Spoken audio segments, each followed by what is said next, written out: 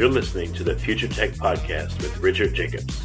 Future technologies such as artificial intelligence, stem cells, 3D printing, gene editing, Bitcoin, blockchain, the microbiome, quantum computing, virtual reality, and exploring space are much closer than you might think. In fact, many early versions of these technologies are in play right now, and the companies that are using these technologies are the focus of this podcast. My goal for you, the listener, is to learn from these podcasts. You may very well learn something that may change the course of your life for the better, steer you towards a new career, or give you insight into addressing a thorny medical problem. Remember, this podcast and its content is informational in nature only. No medical, tax, legal, financial, or psychological advice is being given. If you've enjoyed the podcast, please listen, subscribe, like, and tell your friends about it. Thank you.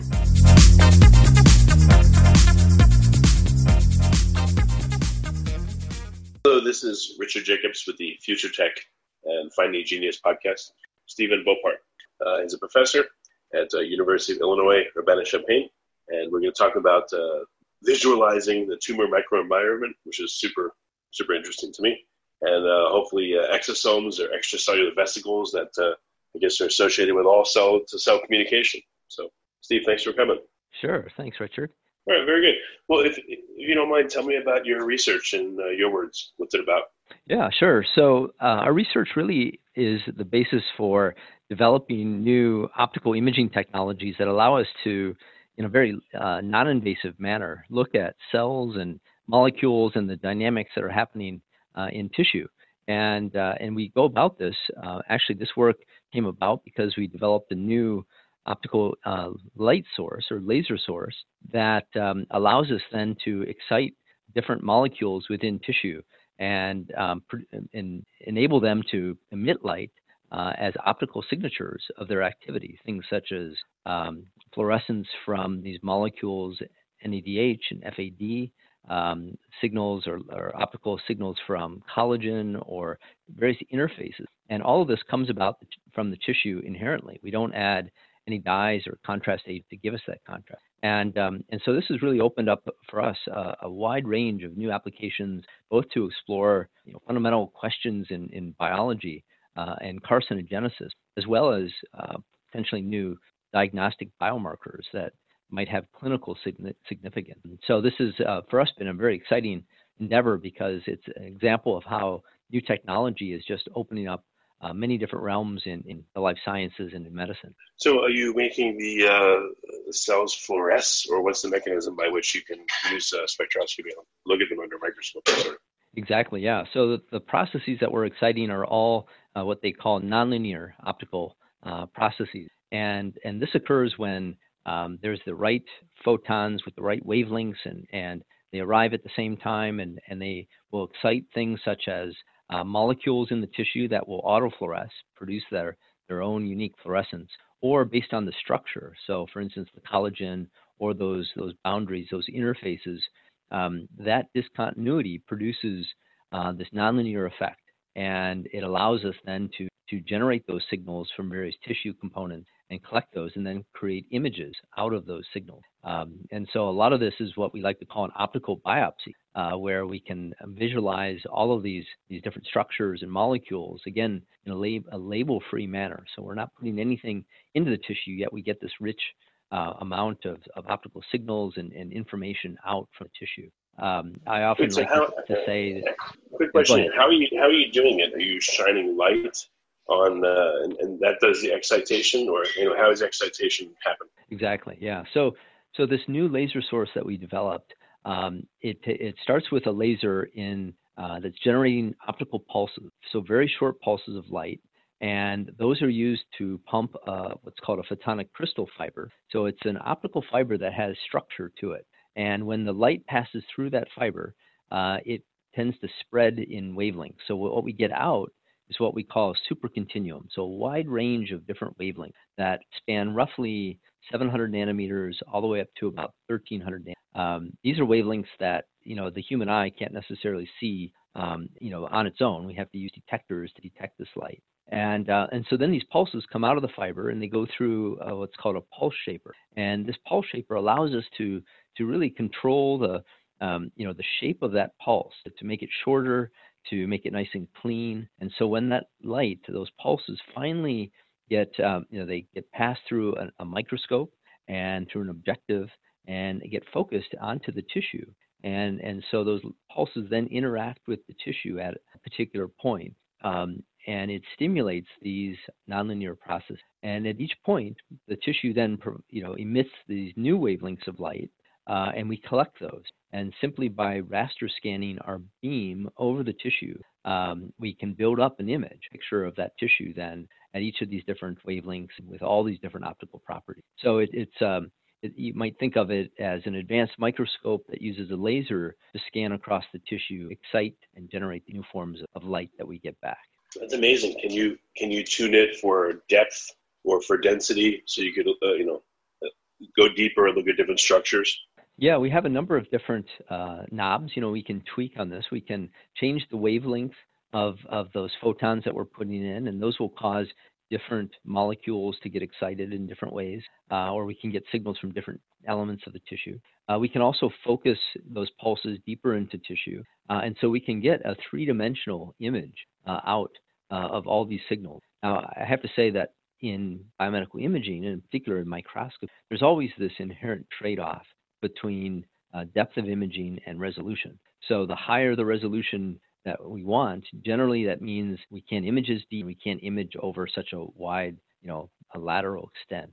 So what that means is we can only image up to, say, roughly a millimeter deep into tissue. And we can really only image over a few millimeters, laterally across so we're talking really small areas, but at the same time, there's very high resolution features within that small volume. And we can see individual cells that are moving around. Nanometer-sized vesicles that you had mentioned, and we can see a lot of the different structures. So even though it's a small area, there's a lot of information that we get out. Well, big prize is, can you do this in vivo? Can you scan tissue without it being destructive and while the organism's alive somehow? Exactly, and so that's our goal, and we have demonstrated that as well. So one of the advantages of this label-free approach, and I should say that there's been many investigations, many researchers have looked at adding fluorescent labels to tag and identify different cell structures, and that's been an effective way. But you're introducing essentially a contrast agent that may or may not target where you're looking for what you're looking at. And there's toxicity effects often associated with. So with our label-free approach, we can go in and really without perturbing that environment, we can look at the cells and the dynamic. And what we've shown is in a number of cases, yes, in vivo, we can expose tissue, expose a tumor like they would do during surgery. And we can go in with our microscope and we can, in vivo, we can look at the blood flow that's circulating through the vessels. We can watch cells that are moving in and out of the vessels. We've seen tumor cells that are aggregating, that are collecting. We've seen immune cells that are really attacking those tumor cells. Just a wealth of dynamics that we can then image in vivo. Now, what we've even gone to for our next step is to think about what we like to call the living biopsy. So in medicine, a physical biopsy is where you go in and you want to take out a small piece of tissue so the pathologist can look under a microscope, what is going on microscopically. What we want to do, however, and what's usually done is when that tissue comes out, the first thing that pathologists do is they place it in formalin or a chemical that really kills all the cells in the tissue. And it's an effort to try to preserve the structure. And that's what they make a diagnosis. But what we claim is that we're really throwing away a lot of important information about the cell dynamics, the metabolism. And so can we actually take out tissue instead of killing it right away? Can we put it into a chamber and keep it alive? Can we culture it, much like they do tissue and cell cultures already? But culture it and try to keep it as viable as long as possible, maybe a couple hours, maybe up to it. And during that time, we can image it with our advanced microscope to be able to look at all these dynamics. And we think that there's going to be a lot more information we can get from these tissues by doing this way. And then, of course, you can always kill it and fix the tissue, the standard histology process. But we think that we're going to see more of this, more of the in vivo, more of the living biopsy. I don't know if this is ridiculous, but could you ever miniaturize the system where you could literally put it, I don't know, inside someone's intestine, for instance, and literally in vivo with like a Mm. tiny camera and laser see things, or is that just absurd? No, that's definitely a direction we're headed to because as many people know, there's all sorts of optical instruments that can be inserted into the body. There are endoscopes that can go down the GI tract into the respiratory tract. Most of these have cameras that they're just using to look at the surface of tissue. With this type of imaging, we can also deliver these optical pulses through optical fibers, and we think we can send those fibers into the body as well. So there may be a camera that looks at the surface of the and then they can use our technique to be able to look microscopically at the below the surface and with much higher resolution to be able to look at those cells. So we think that with some engineering of these beam delivery systems, we believe we can do this type of the body. So what kinds of things have you been looking at? You said you can see individual cells, you can see immune function. Have you isolated, let's say, a eukaryotic cell and literally looked at the substructures, the organelles, and the structure of the cell, or bacteria? Have you tried to train this on a bacteria swimming in culture and see if you can see deeper into it? Yeah, we've been really excited about all these ideas, what we can use, and the main idea is that we can now get access to functional metabolic signals from these cells. So one of our main focus has been on actually putting this technology onto a portable cart, a medical cart, that we've taken into the operating room during breast cancer surgery for humans. And for instance, when the surgeon removes that tissue mass, that we've been able to image that tissue in real time right there in the operating room and been able to look at making some of these measurements. And so what we look at is we look at the cells that are present, we look at the collagen and the structure of the we can tell some idea about how aggressive the tumor is by looking at how metabolically active the cells are. So generally, tumor cells are going to be more metabolically, and those signatures show up very clearly on our imaging. So that's one way for us to look at the tumor cell. Now, I had mentioned these extracellular vesicles, and that's been a really exciting area for us because the whole research, medical and scientific communities have recognized that these vesicles are very important in a lot of normal biological processes, but also in disease such as cancer. And cells will put out these vesicles. They're essentially packages of signaling molecules that they package and they put out and they circulate through the body and they get taken up by other cells. And in fact, that's how cells will communicate with one another, even completely across the body, is through these vesicles. Now in cancer, these tumor cells rev up and they put out many-fold, orders of magnitude more of these vesicles. And all of these vesicles carry with them a signature that resembles or replicates that of the parent cell. So what we've found is that with our imaging, we're able, for the first time, to be able to detect these vesicles and not only detect them and quantify how many there are, but also measure their signature, their metabolic signature. And in fact, from that, we can tell how aggressive a tumor may be just by simply looking at these vesicles. So that's very exciting to us because what that means is that if somebody has a cancer somewhere and we can be able to sample those vesicles, they appear in blood, they appear even in urine, as well as tissue. But if we can sample those, we can then tell if those vesicles came from a tumor cell and in fact how aggressive that tumor is. So this for us has been really exciting because that means we don't have to necessarily image the tumor, we can image the signals that are coming from those. And so that's been a very exciting avenue for us to apply this. So what have you seen about the tumor microenvironment specifically that maybe science didn't know before? Yeah. So as I mentioned, a lot of what science knew before is the structure. So we can see structural changes. That a tumor cell, a mass, a tumor creates a massive tumor cells. We can see changes in the vasculature. These are structural changes that we're all familiar with. But what we're starting to discover too is now we can get images that show which cells are more metabolically active, and we're seeing some cells are metabolically active more so than others. And we can start to differentiate, okay, this is a normal fibroblast versus here's a tumor cell.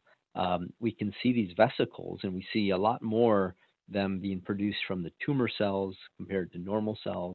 In that microenvironment, we see how the collagen structure has changed. We can start to see these, again, a high density of vesicles. In fact, that was the clinical study we did, and that was published in Science Advances December, where we took a portable imaging system and brought it into the operating room. We were looking at these vesicles from these tissue samples, and we could even predict, we can see that there was a statistically significant difference or increase in the number of vesicles compared to controls. And again, depending on how aggressive the tumor is, we could statistically differentiate how aggressive that. So what this suggests is that just by looking at the microenvironment, even a small little area of the tissue, we could tell a lot about what's going on in the patient and how aggressive that. Are you able to tell the different types of vesicles? And are you able to pick up any surface features or interior features? I know they're tiny.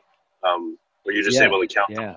Yeah, so we could do a couple of things. So these vesicles, and cells put out different types of vesicles. So the smallest are called X's, and those are usually between 50 nanometers and usually up to about 300, 400 nanometers in size.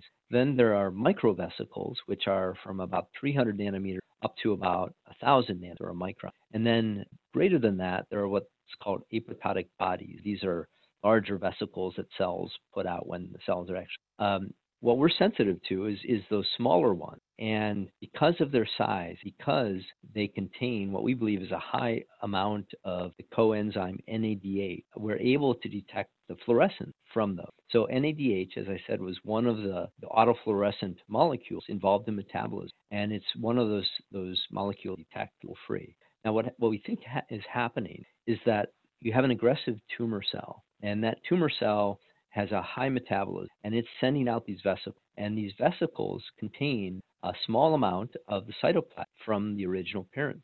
So if the parent cell is highly aggressive, that means it's going to have signaling molecules, coenzyme molecules, in the vesicles that are essentially sampling what the parent cell has. So what we see is we can not only count the number of vesicles, but we can look at the optical signatures coming from the vesicle, and we can sample how metabolically active or what metabolic molecules are present in those vesicles. And as I said, they're sort of representing the original parent cell. And that's why we can make that correlation back. We can say, here's a vesicle that has a high amount of NAD, and therefore it came from a very aggressive tumor cell in the body. And so, yes, more than just counting, we can characterize these vesicles optically. But even within a certain size range, can you tell surface features of them, or can you identify different kinds of vesicles, even beyond size? So that's correct. Yeah, that's a major question that the whole field is grappling. It's very difficult to really identify what are the surface receptors or molecules on these vesicles. It's also very difficult to identify exactly what the content is. People have used mass spectrometry and other types of labeling techniques to identify different populations of vesicles.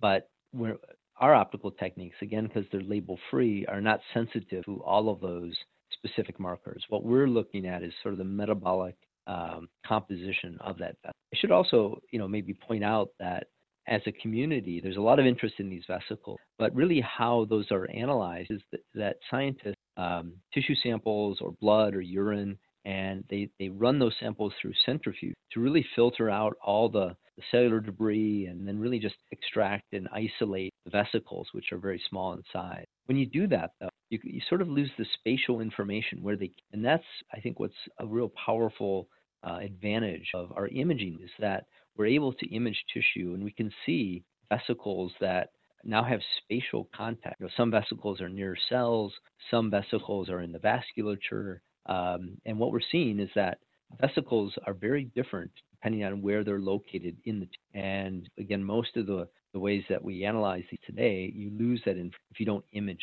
So I think there's going to be a lot more that we can learn from just the imaging, the spatial distribution of where those vesicles are. Have you been able to count the numbers? You said tumors put out a lot more than regular tissue. How many more? And are they just going crazy, spitting them out? Like, what have you observed? They are, yeah. So it's several orders of magnitude more. Look at the paper that we submitted. So So what we looked at in this case was we've looked at a number of tissue samples from breast cancer patients. And then we looked at, as a control, we looked at breast tissue from women that were undergoing breast reduction surgery. So breast tissue coming out, but they had no prior history. And what we showed is that between those two groups, there was a really significant statistically significant difference, the numbers. And it's roughly, just looking, I would say a 4 to 5-fold difference in the density of these vesicles. And that's how we characterize this, how many vesicles per nanoliter of volume in each of those. But clearly a significant difference between those. And then we also looked at the grade. So in the case of breast cancer, we looked at invasive ductal carcinoma. So invasive, and these have different histological grades based on what a pathologist would as being aggressive, minimally aggressive. And there too, just based on the density, we could see statistically differences, grade 1, grade. And roughly there was about a factor of 2 or 3-fold increase in number of. Were they, so there's a lot more, and were they of different, was it a different size profile? So we didn't really look at the size profile distributions between these exosomes, microvesicles, apoptotic bodies. Mostly we focused on the microvesicles. So again, those were roughly between 300 nanometers to about 1,000. And the reason is that this was a size, it was still very small, still, those are not imaged by other mechanisms. But they were large enough to contain enough of this NADH, the cytoplasm, the parent cell, to give us a strong. And I should point out, when people do histology, these tissues, the histological processing actually washes out these vesicles. And so that's why if you just look at most pathology slides, histology, you won't see these vesicles because they're just lost in that processing. But because we're able to do this in fresh tissue and even in vivo, those vesicles are there and something. If you, another weird question, if you had a jar that was the size of the cell and you filled it with vesicles, like how many would fit in there? Meaning if the cell was atomized into exosomes completely, how many exosomes would make up the entire contents of the cell? The reason I ask is I wonder how much of a burden, an energetic and material burden this is on a cancer cell to spit out thousands, hundreds of thousands, or millions of these. Yeah, that's a good question. And so, we could do that calculation. If you assume like a cell is a sphere and it's got a diameter of about 10 microns, you can calculate that volume, and these vesicles are, let's say, 300 nanometer diameter. So they have a given volume. But literally it's going to be, millions, potentially even billions, if they were to fill that entire volume. Now, we have seen evidence that, again, in vivo, what we see is we see some cells that, and I'll use some colors here. We see some cells that look blue in appearance, and their cytoplasm is blue. And the reason that they're blue is because they're filled with these vesicles. And as the vesicles get exocytosed and put out by these cells, that's, they appear blue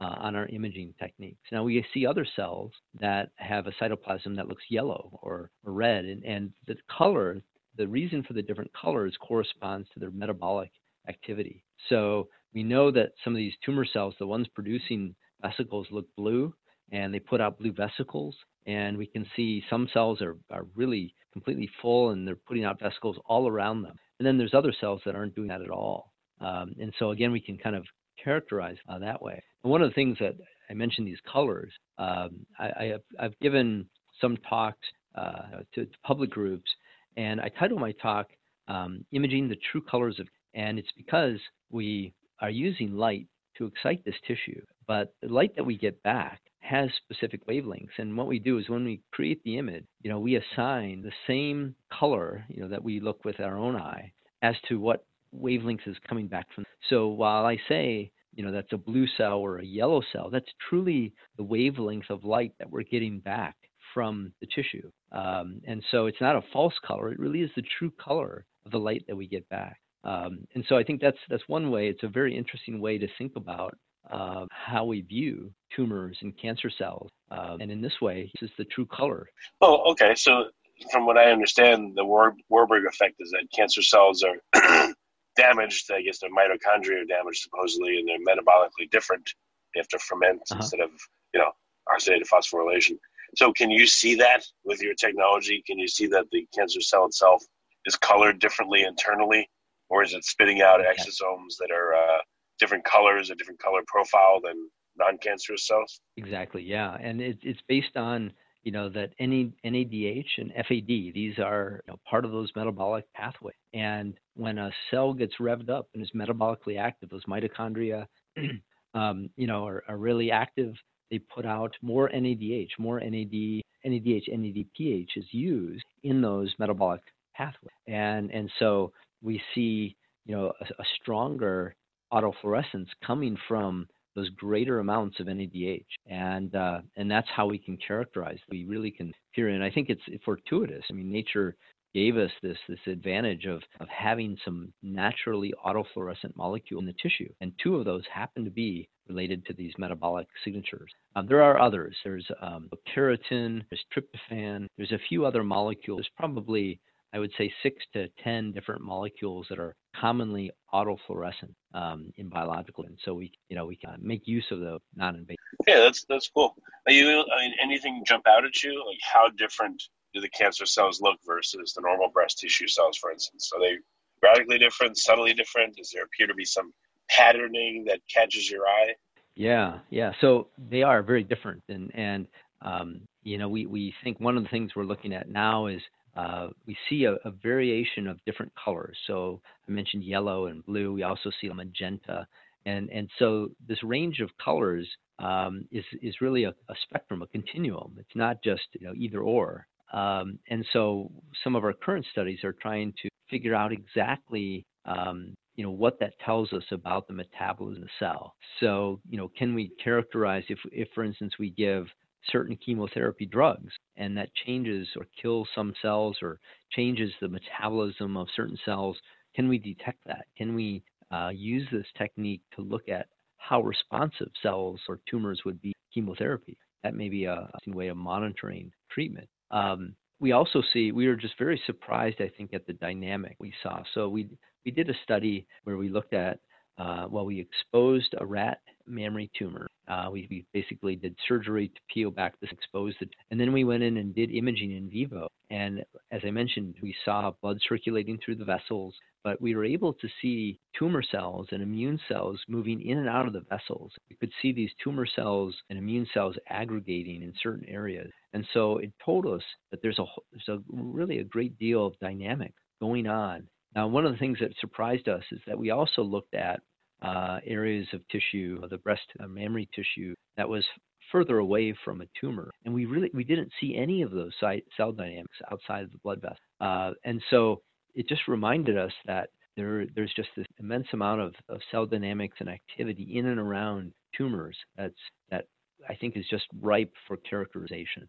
This type of dynamics, for instance, how fast is the cell move? What direction is it moving? Are they aggregating? Are they accumulating somewhere for some reason? All that information is really lost to histology, and yet I think it carries a lot of diagnostic, information for better treatment. Well, I've spoken to a few researchers that talked about tumors having their own microbiome. So, since you're approximating in vivo, were you able to image any microbes in the area?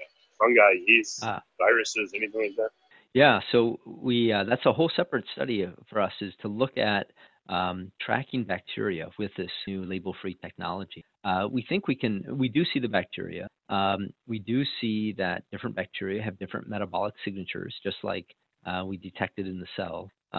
We also see that we can see their dynamics. We see them, swimming around. We see them, moving through the tissue. We also think that there might be some ways of killing bacteria, because certain bacteria are sensitive to certain waves of light too. So there may be a way of optically killing bacteria. We do know that ultraviolet light, will kill bacteria, but we think there's other wavelengths that actually may.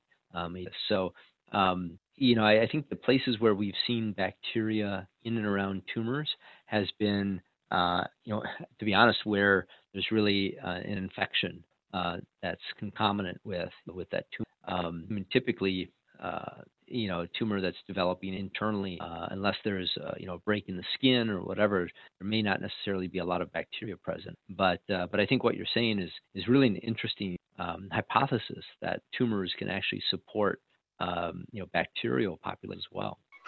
Yeah, from what I've learned, they support, everywhere in the body supports the bacterial population, but tumors have their own distinct microbiome.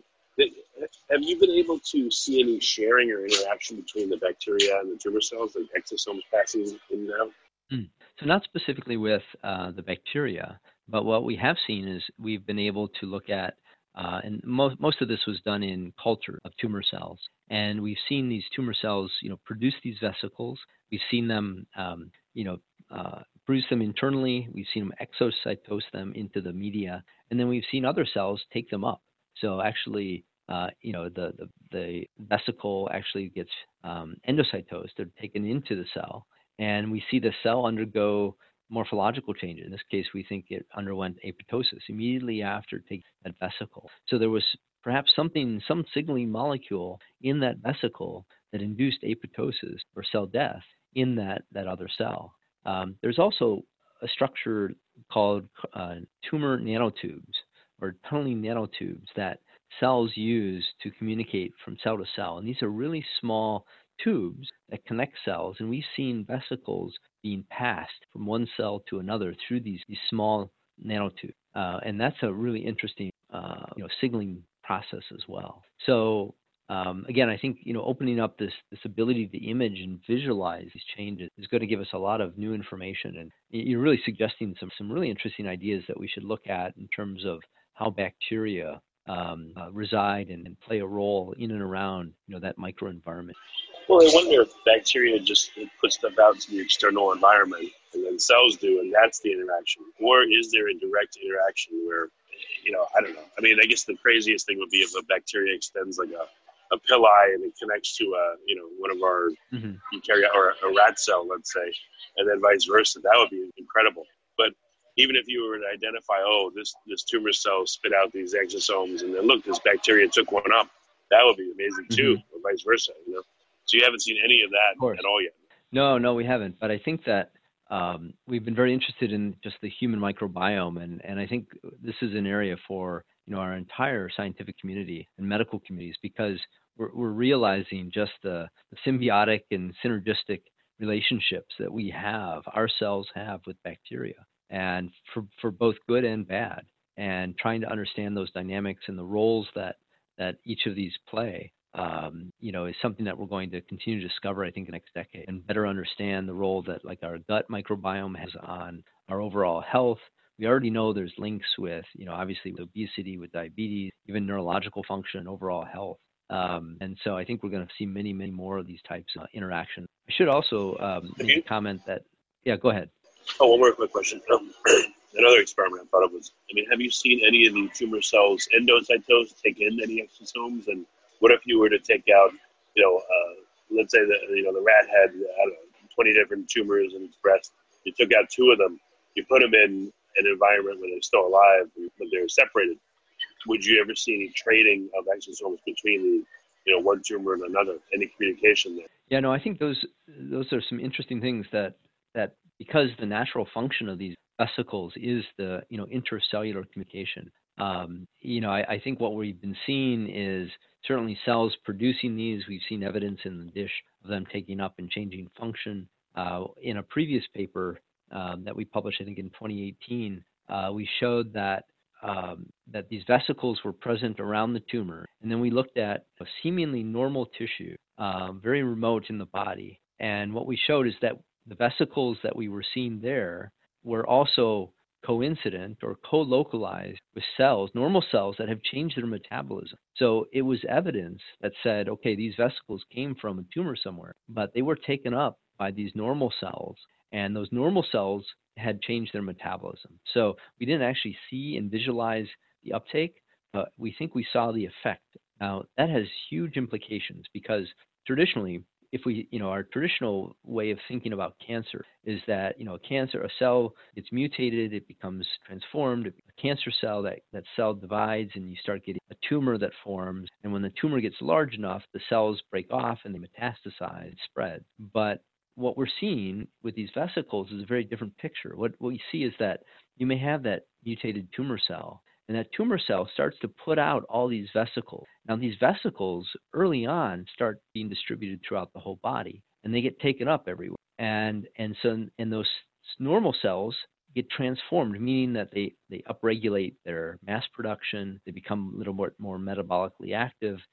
What they're really doing is that they are preconditioning, the body to support a tumor. And so it's not the tumor itself, but it's ramping up all the cells. So when those tumor cells do come along, they're landing in an environment that has already been upregulated in terms of metabolism and mass production, and it's ready.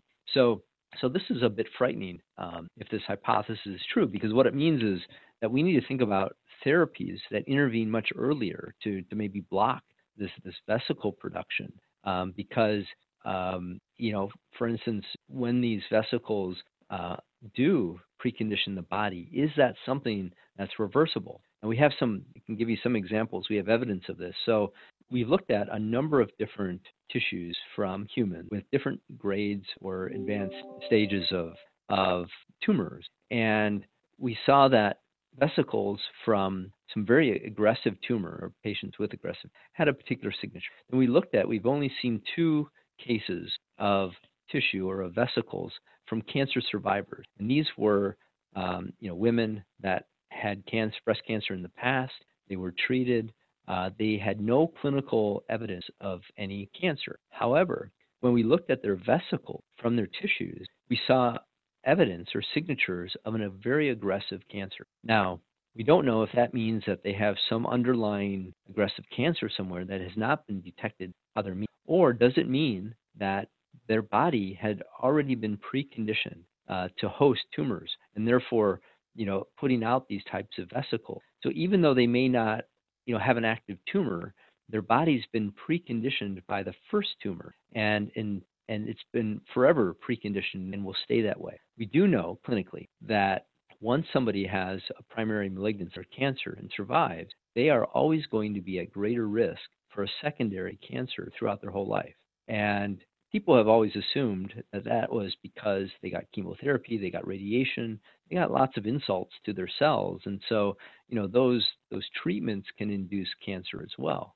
But what about the hypothesis that perhaps that first cancer preconditioned their body, and now they are always going to be more susceptible to hosting another cancer, later in life? That's a very profound question here. It is. It seems like cancers have preferential metastatic location. So, yes. Is there epidemiological data that shows, okay, someone had, breast cancer, and then they had a higher risk of cancers where the metastases would normally go, or do they just have higher risk and have just random cancers? It seems like it would. Yeah. If this is true, then that's what would happen. You'd see a higher risk, but specific to those metastatic sites. Yeah. So that's a good question too, and I don't know the exact statistics, but we do know. Very often recurrence of cancer happens, either a metastatic site from the original cancer, and people think that these cells have been dormant, for years, for decades. But I don't think any study has been done to correlate where the secondary cancer occurs. Say, what has been the vesicle density, right, of that site? Like, did these vesicles, did that secondary cancer occur at a site that was primed by? I don't think we know. Since you have this, you're able to see again inside cells, and you're able to see vesicles.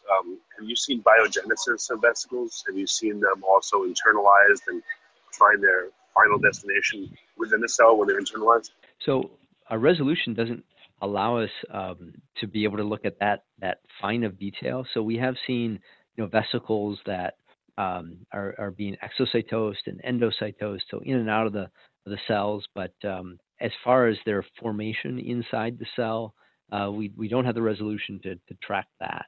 And that is a direction. There are a lot of optical techniques called super resolution techniques that we think would allow us to do some of this. The problem is a lot of these super resolution techniques require or utilize fluorescent labels.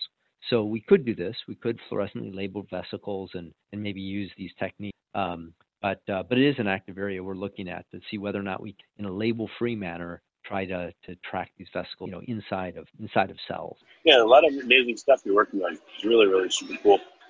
So What are some specific experiments that you think will have some resolution for you in the next year or so? Mm-hmm. Yeah. So for us, we're looking at trying to better understand what is inside these vesicles and what roles that they play. So for instance, one thing we've noticed is that we think these vesicles over time, they lose, or these optical signatures change over time. And we hypothesize that that's because the NADH, these coenzymes within the vesicles, is changing. We think that there might be essentially a functional life to these vesicles. There are many commercial vendors who will actually sell vesicles for researchers to buy, but these vesicles may be quite old. And so while they're there structurally, they may not be functionally active, or that functional activity may have changed. So we're looking at can we identify this and track these in cells and in tissues over time. We're also looking at, a lot of machine learning and various types of neural networks to be able to use this information that we get for diagnosis, and to really be able to identify what does it mean when we have these vesicles, these labeled signals. Can that be for more diagnostic? So I think for us, it's a really exciting time, because we've got this new technology, new tool, and there's just so many different applications. We're really excited about where they're going to go. Excellent. What's the best way for people to learn more, see some of your papers, and get in contact? Yeah, so we have a website, my group's website. My group's the Biophotonics Imaging Laboratory at the University of Illinois at Urbana-Champaign. Our website is biophotonics.illinois.edu. And through our website, we've got all our publications are there that can be downloaded. We've got a lot of background material on just the technology that we use. And I think that's a great entry point. I'm also open if people want to contact me, and happy to talk about ideas and new things that we might be able to do with this technology. Excellent. Well, Stephen, thank you for coming. It's been a great call. Well, thank you, Richard. It's been a pleasure, and thanks again.